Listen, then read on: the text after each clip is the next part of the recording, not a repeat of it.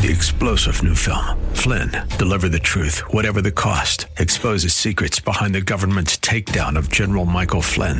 Flynn knew what the intel world had been up to. He ordered the first audit of the use of contractors. This set off alarm bells. He told the truth. He was the most dangerous person for Donald Trump to hire. They had to get rid of Flynn. Flynn, deliver the truth, whatever the cost. Available now. Watch it today. Go to salemnow.com. salemnow.com.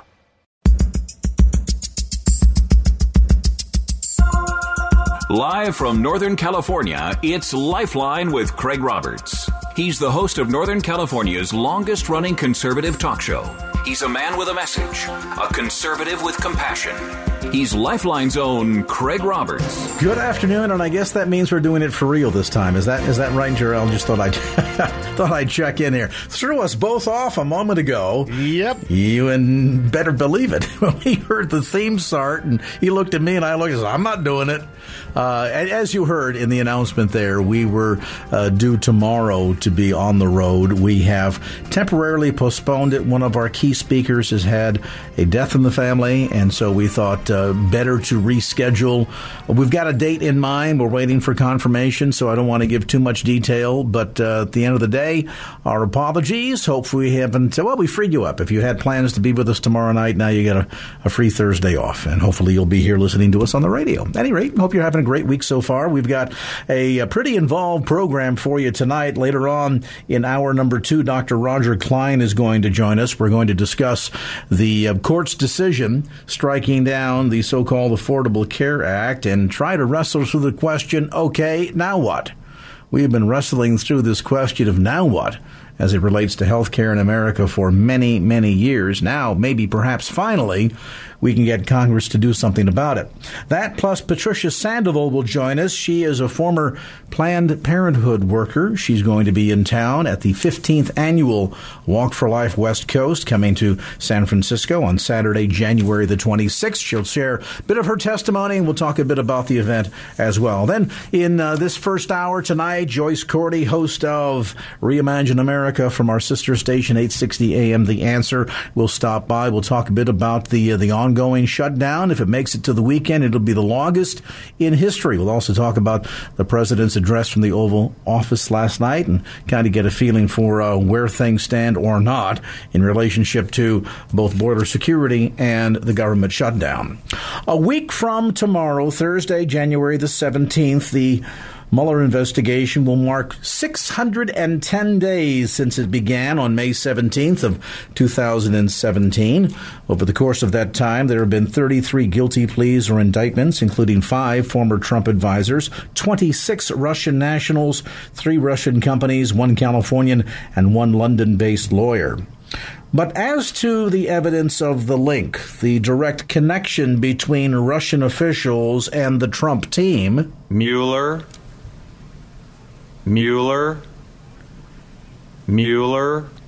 He's sick. Yes, it's crickets, indeed. I think, by the way, was that Ferris Mueller or Bueller's Day Off? A 30-year-ago film plus, at least. But it certainly makes the point, doesn't it? Where are, in fact, the solid evidence? As the impaneled grand jury is now being asked to stay on for another 6 months, it raises a lot of questions. In an effort to answer some of those questions, we're joined by one of the figures that unwittingly has become central to this case. He is best-selling author Dr. Jerome Corsi. He, of course, the author of 6 New York Times best-selling books, including the #1 bestseller Unfit for Command and The Obama Nation. He's an economics expert, serves as managing director at Guilford Securities, and is an investigative journalist. His latest book, called Silent No More, How I Became a Political Prisoner for Mueller's Witch Hunt. And Dr. Corsi, as always, great to have you on the program. Great to be with you, Craig. Thank you. It was, just about a year ago now that you first were given a subpoena in an effort to try and work through an interesting link. And I'll ask you to explain that in the moment. But before we get to that, one question that never seems to be asked, and when it's asked, it never seems to be answered by anybody. And that, Dr. Corsi, is simply this. While there's talk about Wikipedia, the leak, Guccifer 2.0, et al., how is it that nobody ever gets down to a central point of this that seemingly is lost? And that is that the content of the Podesta emails and what we learned about the inside workings of the DNC is absolutely true. They've never taken a moment to try and deny any of the content. All of the Democrats have seemingly done for the last 2 years is just try to focus on the illegality, quote unquote, of the leak. What do you make of that? Well, I think, Craig, you're exactly right. I mean, the content of the emails was what was so damaging to Hillary Clinton's campaign, and everyone's had to admit that Julian Assange published authentic Podesta emails, and they were extremely damaging because of their content. Now, clearly, I think Hillary Clinton and John Podesta have tried to change the subject by making the subject who stole the emails and trying to blame it on Russia, and then creating this Russia collusion, I think, hoax in order to tie it back to Donald Trump. But the critical point, which you hit on, and I think so many people miss, is that it doesn't matter who stole the emails. It was the content of what Podesta wrote that was so damaging to Hillary Clinton. If he hadn't written that content, it wouldn't have made any difference that those emails were published, because they would not have been damaging. Let's talk a bit about what's going on in your life right now. And I'll put the disclaimer up front that I understand that there is not only a potentiality of a indictment that's been talked about kind of around the periphery from the Mueller investigation toward you potentially at play here, but I also understand that in recent weeks you have filed a lawsuit against the Mueller investigation for $350-something million. So if I ask you something tonight, Dr. Corsi, that infringes on areas that you can't discuss, just simply say, Craig, I can't answer that question, and we'll move forward. First, to the subpoena. A year ago, as I alluded to a few moments ago, you were subpoenaed to sit before the Mueller investigation team and discuss potential links between allegedly Julian Assange, Roger Stone, and yourself. You went through, I understand, 40 hours of testimony. Compared to people like Steve Bannon or Michael Flynn et al., you seem to be a very, very minor player in all of this. What possibly could they have had to discuss with you over the course of 6 sessions and 40 hours of testimony? And 2 months it took. And this is the subject of my new book, which is Silent No More, which is, by the way, I published as a audio book and an iTunes. I really encourage people to listen to it that way, because it's me explaining this ordeal.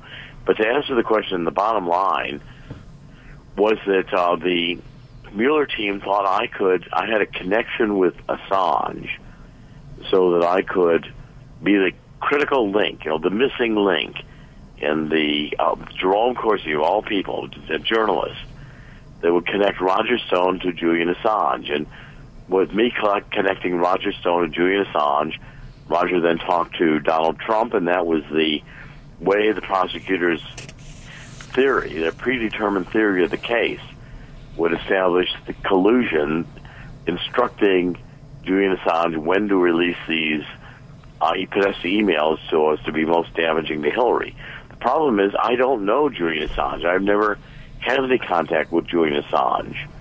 Even Julian Assange this week has said by name, mentioned Jerome Corsi, had no contact with me at all, including in the 2016 election and including about the emails that were stolen from the DNC. Well, the irony, of course, as many people know, is that he has been literally sort of a captive, the Ecuadorian embassy by choice in London for the better part of 3-4 years now. And I understand that there are many long periods of which he has been denied even access to the Internet. So it would seem to me that even the capacity, if you wanted to be in contact with him, would be fairly difficult. Well, it would have been, but there was no contact.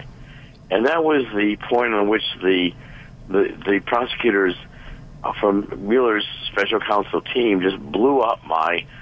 I went in with my laptops, with my backup time machine and the hard drives that I've been saving and backing up these computers. I gave them my cell phone. I gave them my email accounts, username, password. I proffered everything because I knew I hadn't done anything wrong, and I wanted to cooperate and give all the information I could to the special prosecutor. Yet from the beginning, they treat you like a criminal. They blow it up, and even the first day, I forgot a couple of emails, and they suddenly say, "Oh, walk out of the room," being interrogated in a closed room, no windows, an unmarked FBI building in southeast Washington, and 3 prosecutors of the special counselor's team, 6 and 9 FBI. They walk out of the room, and they say to my attorney, they call into a separate conference room that now they can prosecute me and put me in jail for life because I lied to them. I didn't lie to them. I forgot a couple of emails. And the irony, of course, in many of these investigations, they already know the answer to the questions that they're asking anyway. Part of this seems to turn on one email communication in specific, and this is public knowledge. It is a communication allegedly between you and Roger Stone dated August 2nd of 2016 in which you say, and I quote, "Word is friend in embassy plans 2 more dumps," close quote. And they are essentially trying to pin the entirety of their potential, and I have to say the word potential because I understand that they have not actually indicted you, but they have discussed that. They have threatened that. Word is here, friend in embassy plans 2 more dumps. On that statement, they are saying that that is the evidence that you knew that the information was there and was about to be released in an effort to try to damage the Clinton campaign. How do you respond to that? Well, as I explained to the special counselors, prosecutors, and, in fact, Julian Assange affirms, I figured in July and August 2016, I had my 25th wedding anniversary. My wife and I and family took a trip to Italy. And I had time. I figured out on my own that Assange had Podesta's emails. And I can explain how I figured that out, but I did figure it out on my own. Now, since I've been a child, my father used to say to me, "Now, Jerry, when you connect the dots and figure these things out, nobody's going to believe you." No, you're also an investigative journalist. That's important to point out, I think. And I do this for a living. So I say word is because I'm trying to make it sound more believable than I just figured this out myself. But the truth is, and I told the special prosecutors, and they couldn't find anyone who told me or connected to Assange. None of us can find it because it didn't exist. However I phrased that email to make it appear as if I had a source, I didn't have one. So is it fair to say here, in a sense, maybe hindsight, Dr. Corsi being 20/20, that this was maybe a little bit of a tinge of braggadocio? Word is, so it sounds like you've got a source. It sounds like you've spoken with someone, because it would seem to me that if Mueller's going to make his case, it's not just this email between you and Roger Stone, but there's got to be an email between Julian Assange and you confirming that information had been shared. Well, you can position it that way. Sure. The fact is, the special prosecutor couldn't find because it doesn't exist. And we spent over 20 hours looking at all the people I had been communicating with in 2016, and none of them were connected with Julian Assange. And I told the special prosecutor, despite saying word is and making it sound like I had a source, if I had talked to Julian Assange, I would have said, I've spoken to Assange, and this is what he has, because it wouldn't have been a crime for me to speak to Julian Assange. I could easily have done it as a reporter. In New York Times v. U.S., the Pentagon Papers case makes it very clear that I could have talked to Assange even if he had stolen classified information. But the point is, I did figure it out myself, and that's what was so hard for the prosecutors to understand. And I don't know if they yet accept it, but Assange has affirmed I was right this week, saying we never had any contact. He said, I've never had any contact with Jerome Corsi. I connected the dots after July 22nd, 2016, when Assange released 40,000 emails from Debbie Wasserman Schultz. They came from the Democratic National Committee's server. I knew that server contained Podesta's emails, and it was remarkable to me that none of Podesta's emails were included in the July 22nd dump. And when Assange said he had more emails to release, I figured whoever got into that email server must have seen Podesta's emails, and that was the mother lode, and I believed that was going to come next, and I just happened to be right. And, of course, at the end of the day, the irony is, as you point out, it could simply be argued that even if you had inside knowledge, you were simply communicating information. It's not as if you colluded or orchestrated or somehow was the mechanism by which this data dump would take place. And for that matter, it probably could be argued, and I mean nothing personal or demeaning by this. But Roger Stone, a fairly well-known Republican operative, he was high placed within the Trump camp. Roger Stone, I don't imagine, needed anybody to introduce him, so to speak, to Julian Assange. He probably could have pulled that off on himself. So at the end of the day, trying to work you into the middle of all of this, that doesn't seem to have a lot of point to it, is the point I'm making. Well, I think you're right, Craig. I mean, look, I'm a reporter. I wasn't part of the Trump campaign, and I'm sure, if you think about it, if I had a contact with Roger, with Assange, Roger would have leapfrogged me, taken that contact and gone directly to Assange himself. But I didn't have anybody. I did not contact Assange, and so I was persecuted in this 40 hours. That's what my ebook, Silent No More, is about how massive information these prosecutors have, and yet they get it wrong, and they persecute you if you don't tell them what they want to hear that fits into their predetermined theory. I didn't have a contact with Assange. I did figure it out myself, and I'm sorry, but I'm being persecuted because I was smart enough to connect the dots. Well, and if anything, from some of the public pronouncements made by Roger Stone, it almost seems as if they're trying to kind of slide you into the fall guy position. I have heard Stone as much as accuse you of trying to, quote, sandbag him on a fabricated charge. And again, it just seems to be the odd guy in the middle of the odd stream of information flow that at the end of the day would have probably likely gone public anyway, whether or not you or Roger Stone even had corresponded about any aspect of this. And it still comes down to the fact that we are here now almost 603 days into the Mueller investigation. And while a plethora of indictments have been handed down, they've been largely handed down against Russians, not Americans. And the connecting of the dots here, at the end of the day, the big focus in trying to demonstrate that there was some kind of cooperation taking place here between Russian operatives or the Russian government and the Trump campaign to throw the November 16 election. Well, that has yet to be proven, and you have to wonder, with the extension of the grand jury now been paneled for now another 6 months, whether or not that's simply trying to buy more time or what exactly that means. We're going to come back to more of our conversation. We'll also talk a bit, too, to the degree which he can share with us the reasons behind this $350 million lawsuit that has been filed by Dr. Jerome Corsi against Mueller and the team. We'll come back to more of our conversation. Our visit today with Dr. Jerome Corsi, Silent No More, How I Became a Political Prisoner of Mueller's Witch Hunt. A timeout, back to more as our conversation continues. All right, we're a bit late, but important things to talk about here today. Let me get you caught up on traffic. 5:22, and we've got the latest in the KFAX Traffic Center with Michael Bennett. And now back to Lifeline with Craig Roberts. All right, back to our conversation. Dr. Jerome Corsi, he has now released a brand new publication called Silent No More, How I Became a Political Prisoner of Mueller's Witch Hunt, published by Post Hill Press, now available as an ebook. Dr. Corsi, as I understand it, after all of the hours of testimony, all of this back and forth, there is no actual indictment against you.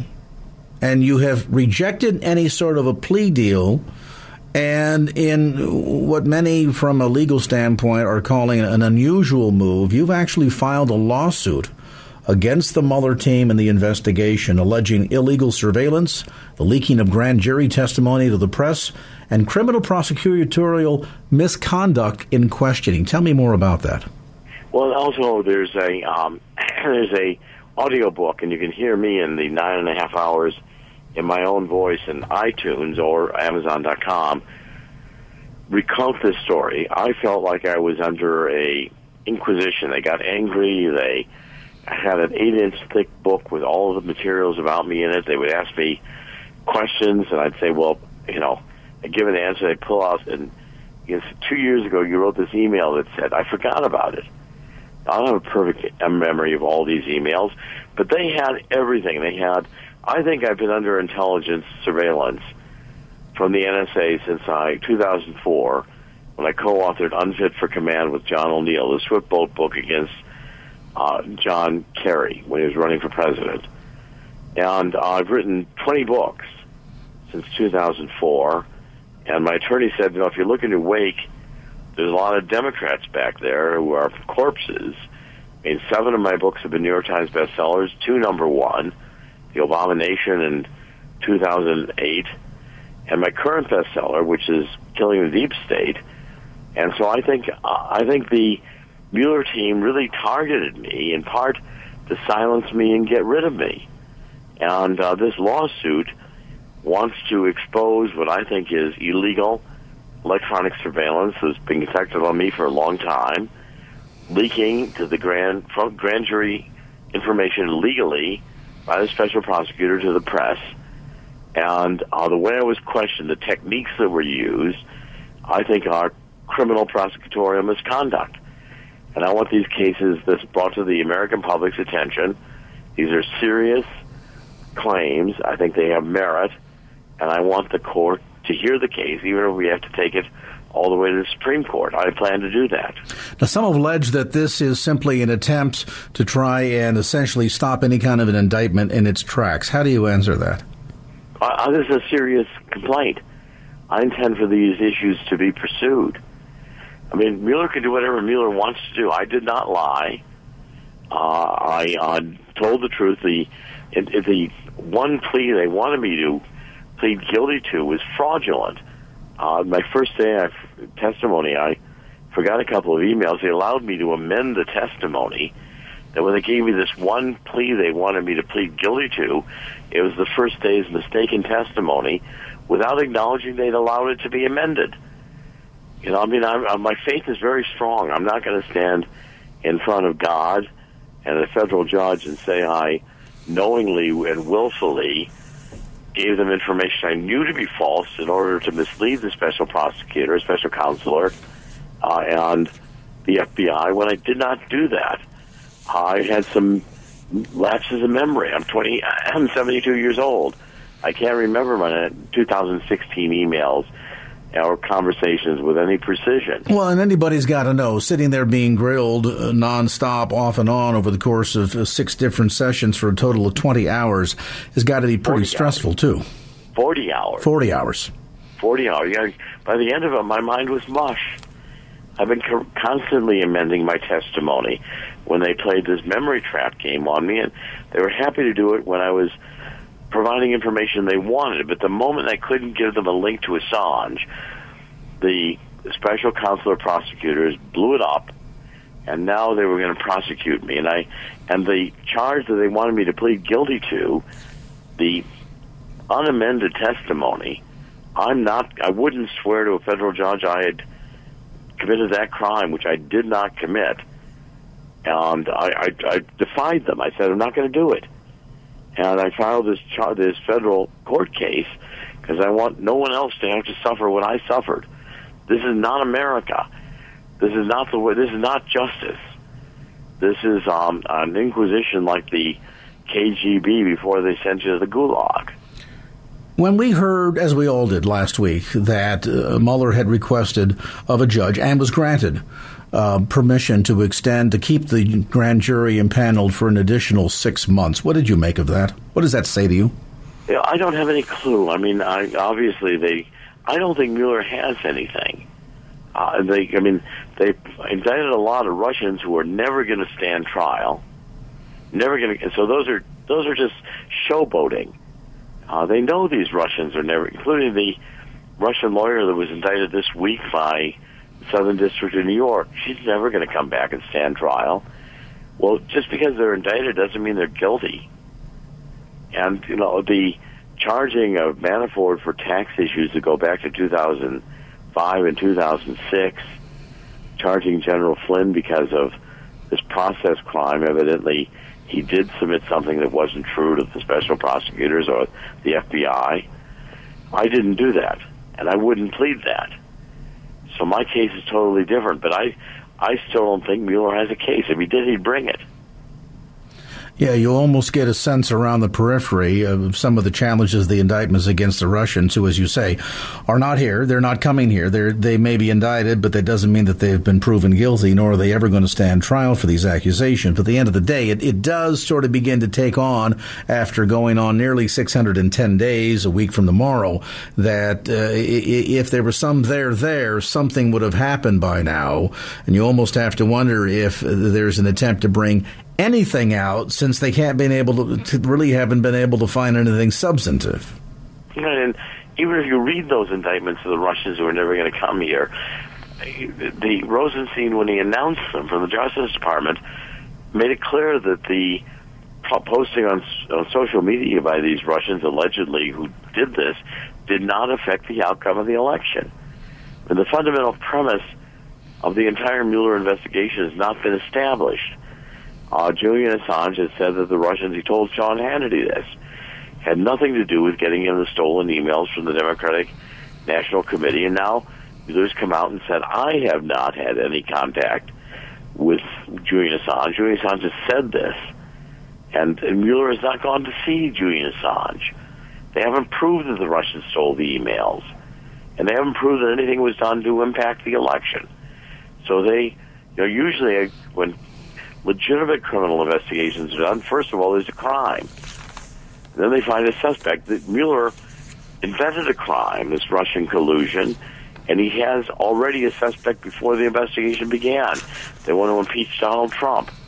And I know this firsthand because I went through this horror show for 40 hours, and I wanted to bring a federal district court case for $350 million, make it serious, and bring to the attention of the American public how abusive and out of control Mueller's been.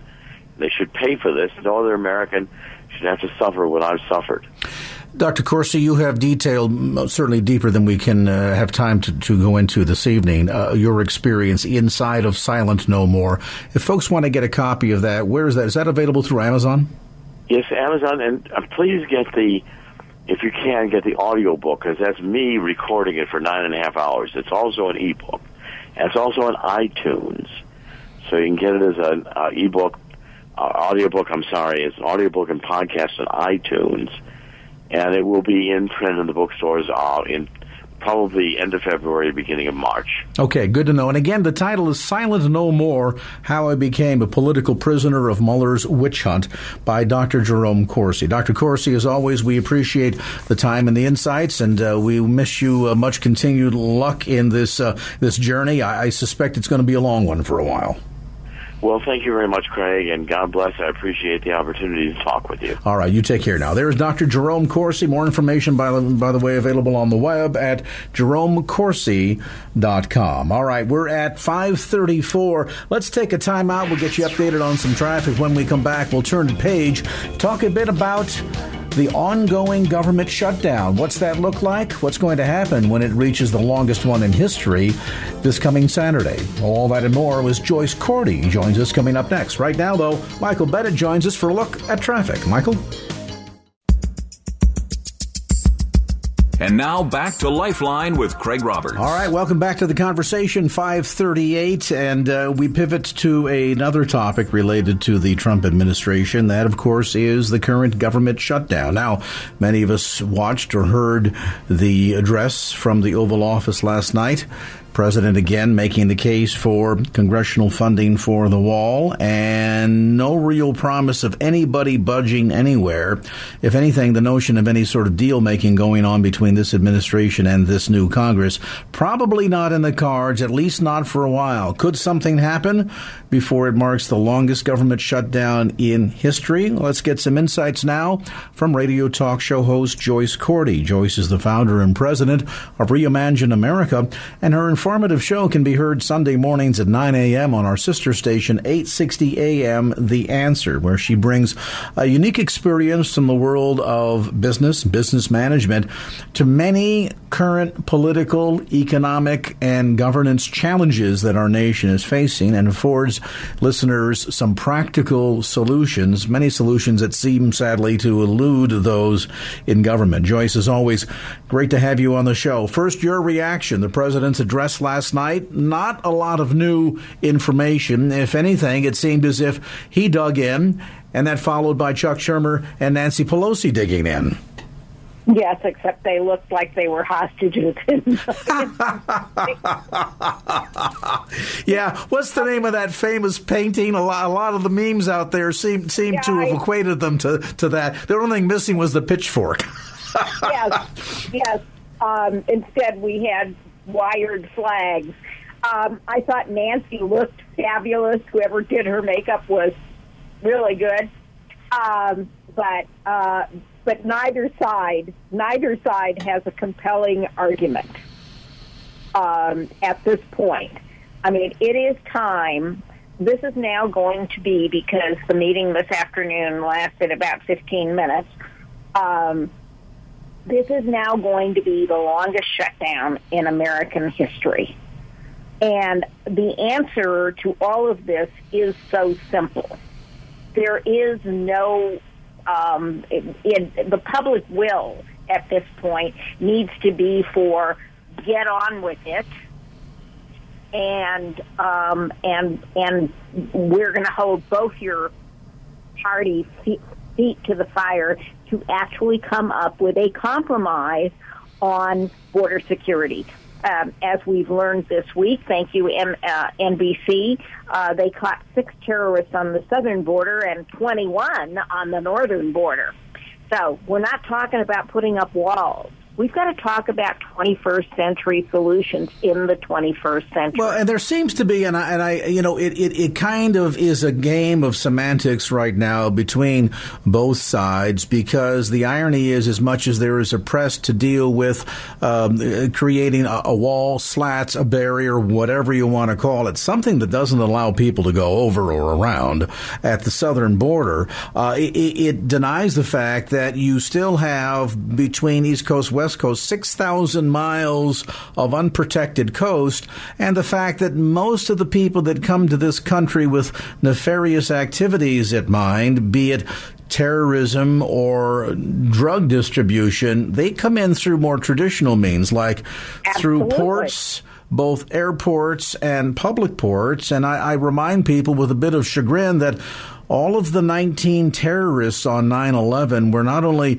in the United States legally, albeit perhaps with expired or manipulated visas, but they came in legally and they all flew here. So while I get the president's point, I think the challenge is holding the American people and the American government hostage while they play this game of tit for tat between the now Democrat-controlled House, the Senate, and the executive office. It doesn't seem like anybody wants to budge, and meanwhile, there's all of these other potential issues piling up in the background.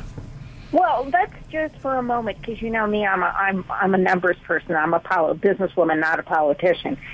So let's talk about those numbers. 800,000 people are not going to get a paycheck on Friday. 450,000 of those people had to work. Now, you know, there's been a lot of emphasis on those government workers, but let's talk about what else goes on. You know, when those people own houses, they drive cars, they go to the grocery store, so there is a follow-on effect just from their checks. Then you take into account the fact that the second biggest industry in Washington and Virginia, Northern Virginia and Maryland, is tourism. I mean, this coming week is the week last year when my granddaughter went to Washington on her 8th grade field trip.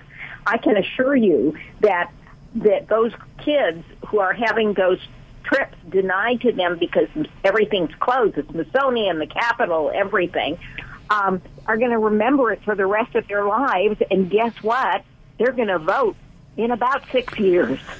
Well, and not only that, but of course, this is also ammunition that could potentially backfire, frankly, on either party or on either branch of government. And we need to be mindful of that we're already gearing up for the 2020 election cycle here. And, it's not going to bode well when either side is reminding the other that you helped contribute to or forced the longest shutdown in government history over this particular topic. None of us have a crystal ball, but based on all of your years of observing Washington, D.C. behavior and knowing the cast of characters as we do, Pelosi, Schumer, the president, how do you see this thing playing out when clearly, at least as of this time last night, both sides clearly dug their heels in. The president's not budging until he gets his wall. The Democrats are not budging to give him one. So what happens? Well, they had a meeting this afternoon that lasted about 20 minutes, and the president said, Nancy, you going to give me my wall? And she said no, and he said, meeting over. And they got to get over it. I'm like, all right, so here's the reality. The reality is that the Department of Homeland Security asked for a systematic, modern, combined, a system of border defense, which includes fencing they can see through in populated areas, drones, sensors, access roads so that they can get to people as they're crossing the border, etc. I mean, a comprehensive and a lot of equipment to detect drugs at the ports of entry. Okay, all really sensible things, and then they asked for more medical personnel and more administrative judges, all really rational things. Under $2 billion, by the way, folks. And then there's this $5.7 billion line for this wall that the Department of Homeland Security says they don't need, don't want, and can't be built. Well, the other challenge, I think, the president here, I think, is trying to follow through in albeit perhaps a bit of a backward fashion, but trying to follow through on what became one of the cornerstones of his campaign 2 years ago, and that is, we're going to build a wall. Who's going to build it? Mexico's going to pay for it. Now, of course, the irony is Mexico steadfastly said we're not doing any such thing. The president is trying to suggest that, well, the renegotiation of the old NAFTA agreement is going to bring so much more revenue into the country that's more than going to make up for it. Of course, the irony is that when he says billions and billions of dollars will be coming into the United States, that's not all tax dollars. That in fact we've lowered that threshold, so that might be billions of dollars in business for the American public, but that doesn't mean or equate to $5 billion coming directly into the U.S. Treasury to pay for this, does it? No, and you know what? Under United States law and the United States Constitution, Mexico could not pay for the wall. We can't take money from a foreign country in that way. There are treaties in which, there are NATO, for example. Everybody puts in their contribution to NATO, and then NATO reimburses the United States for expenses that it has in paying salaries for its troops, etc. But you couldn't do this if you wanted.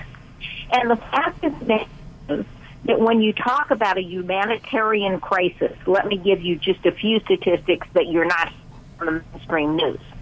There are 1.9 million Native Americans trapped in Red Rock Country, the Navajos, and the Sioux on the big reservations around Wounded Knee because there's no snow plowing, because that's a Department of Interior, Indian Affairs Bureau responsibility. Those people can't even go shopping. There are 38 million Americans who get food stamps. Do you think that doesn't have an impact on every grocer in America along with the people who depend on those food stamps?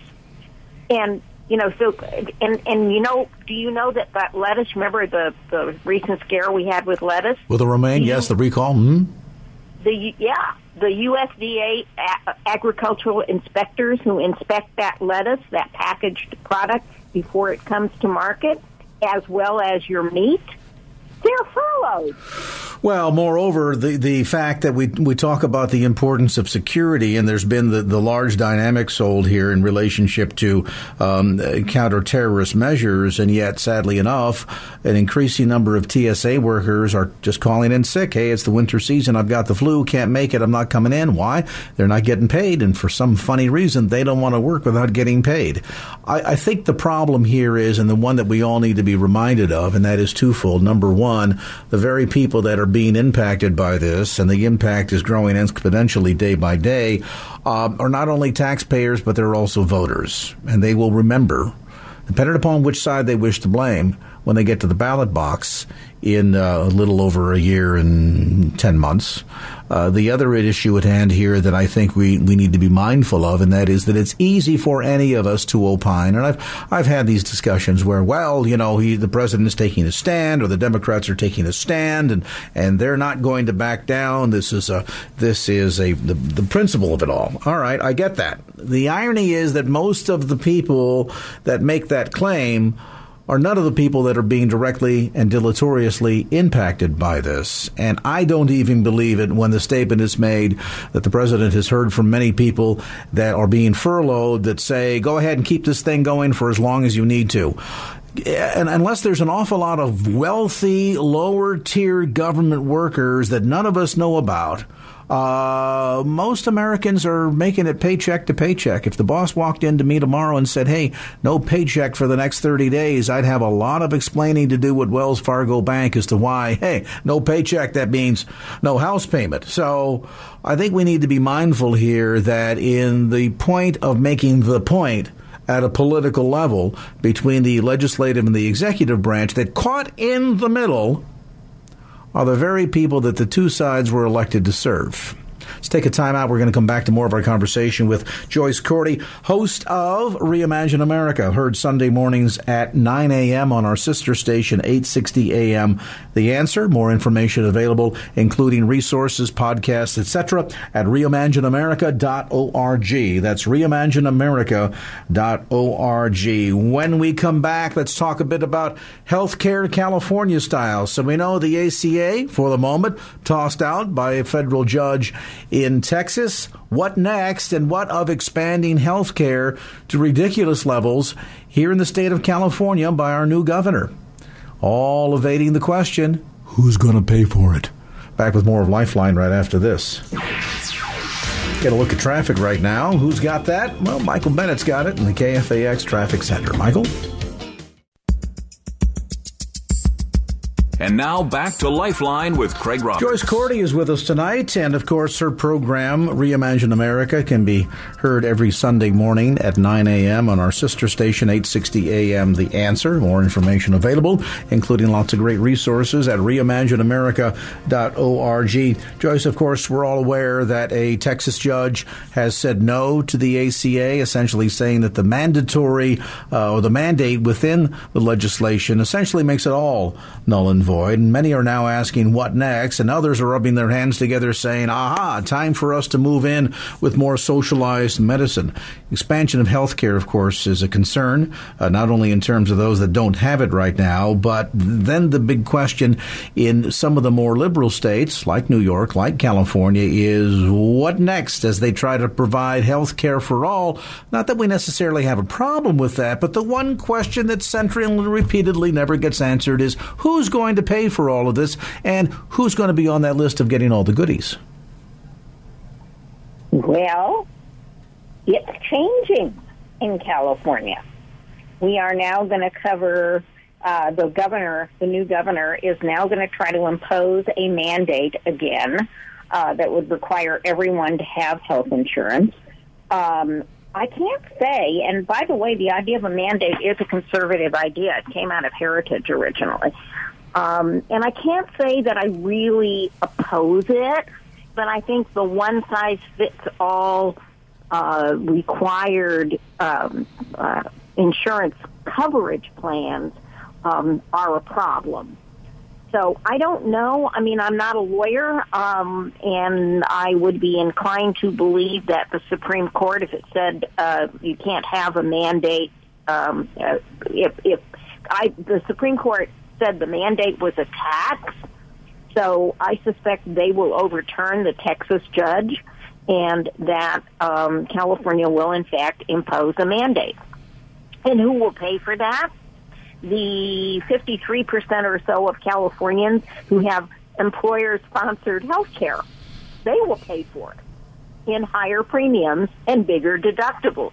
We've seen that phenomena since 2012 when we had our first actual premium year experience with the Affordable Care Act and the fact that people with pre-existing conditions cannot be charged anything differently, nor are there any reinsurance pools. So it's the financing of this, as you correctly point out, that is the problem. But if we are back to our previous conversation about unauthorized immigration, if the state of California and New York City, and followed soon by New York State, are going to say we're going to give that coverage to anybody who is in the state regardless of their immigration status, can you say magnet?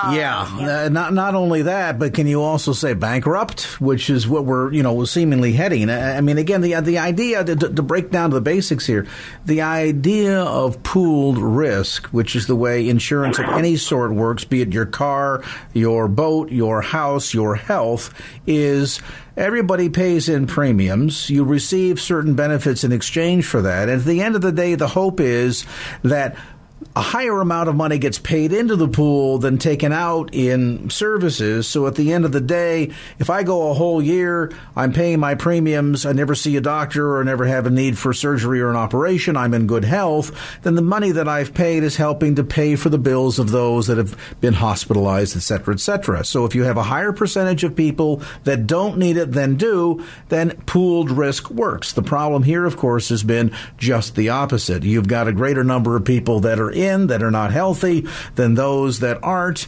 And at the end of the day, with any ability or inability to control any of the cost in terms of runaway inflation, and suddenly we have an absolute formula for a disaster here. And I think almost the irony is, Joyce, that there's so much of a push towards a one-payer system here, that at the rate we're going, things are going to become so broken. I have to wonder how long it's going to be before a lot of the major carriers, many of whom have systematically over the last 3-4 years pulled out of exchanges, and hospitals that won't participate, doctors that don't participate. How long is it going to be before this thing just collapses in on itself, and then all of a sudden the purveyors of socialized medicine or the one-payer system say, aha, see, this is the only option we have left, so we're going to come in as the big heroes. Well, they're going to try that because one of the things the governor wants to do is offer subsidies for incomes up to $150,000. And so those are people who have employer-based care, but they don't get a subsidy. So their cost of care for a whole family is probably higher than it would be if they had an exchange plan. Now, I think they get better benefits and they get top-tier health care. But everybody should be wary of Kaiser's position. Kaiser has said that if California went to a single-payer system like the one that was described in Sacramento last year and that died in committee, that Kaiser would cease operations in California, that they would not be able to afford to provide care. So and believe it or not, Nancy Pelosi has said she's going to allow hearings on the concept of Medicare for all because she wants the sunlight on the fact that Medicare for all it sounds like a panacea, but wouldn't work. It would cost $32 trillion in a decade. We are also already $21 trillion in debt. Who is going to pay that bill? Well, and this is the one question that they never answer, from Bernie Sanders to Hillary Clinton on down, and that is, it sounds like a beautiful idea. Medicare for all, and a car in every garage and 2 chickens in every pot. Beautiful. Who is going to pay for it? Free education for all. Love the concept. Who is going to pay for it? And when the government has been, as we've seen in the last year, 2 years, in the process of reducing taxes, both at the corporate level, and we'll all find out April 15th how it helps any of the individual taxpayers. But when you're reducing the income and exponentially, potentially increasing the outflow, I don't care if you have a 5% GDP. It's not going to be able to support the trillions of dollars that, as Joyce Cordy just aptly pointed out, it would cost to support so-called free Medicare for all. The other little sticky wicket here that nobody is discussing, including some of the so-called conservative Republicans, and that is, did we entirely forget about this $21 trillion debt that we've not been reducing, but in fact have been adding to year over year over year? At some point, folks, the rooster is going to come home. No doubt about that. All right. We thank Joyce Cordy for being with us tonight. Catch more of her insights and musings Sunday mornings at 9 a.m. on 860 a.m. The Answer. That's her sister station. And you can find out more about her great work, resources, and podcasts at reimagineamerica.org. That's reimagineamerica.org. All right. At 6 o'clock from the mighty KFAX. What are we going to do here? We're going to take care of a little bit of news, a little bit of traffic. When we come back, Patricia Sandoval joins us, hour number 2 tonight. We'll talk about the upcoming 15th annual Walk for Life West Coast. We're also going to give away some tickets. What do we do? Speeding tickets, Jarrell? Parking tickets? What? Well, Jarrell and I will talk about that offline here and figure out what. And we'll tell you more after this. His vote is speeding tickets. He'd just love to be able to pull somebody over, flash the lights, boom, sign here. Yeah, you would. All right. Let's see how many speeding tickets may be impacting traffic. Michael Bennett, what's going on out there? 3-star General Michael J. Flynn, head of the Pentagon Intelligence Agency, knew all the government's dirty secrets. He was one of the most respected generals in the military. Flynn knew what the intel world had been up to. He understood its funding. He ordered the first audit of the use of contractors. This set off alarm bells. The explosive new documentary, Flynn, Deliver the Truth, Whatever the Cost, uncovers the facts behind this scandal. Flynn told the truth. He was the most dangerous person for Donald Trump to hire. I find out the worst enemy that I'm going to face in my life is right here in America. They took my assessment and they wanted me to change it. And I was like, I'm not changing it. They had to get rid of Flynn. With in-depth interviews, archival footage, and never-before-seen personal records of the man behind the headlines. I just felt like I was drowning. Flynn, Deliver the Truth, Whatever the Cost. Available now. Watch it today. Go to salemnow.com. salemnow.com.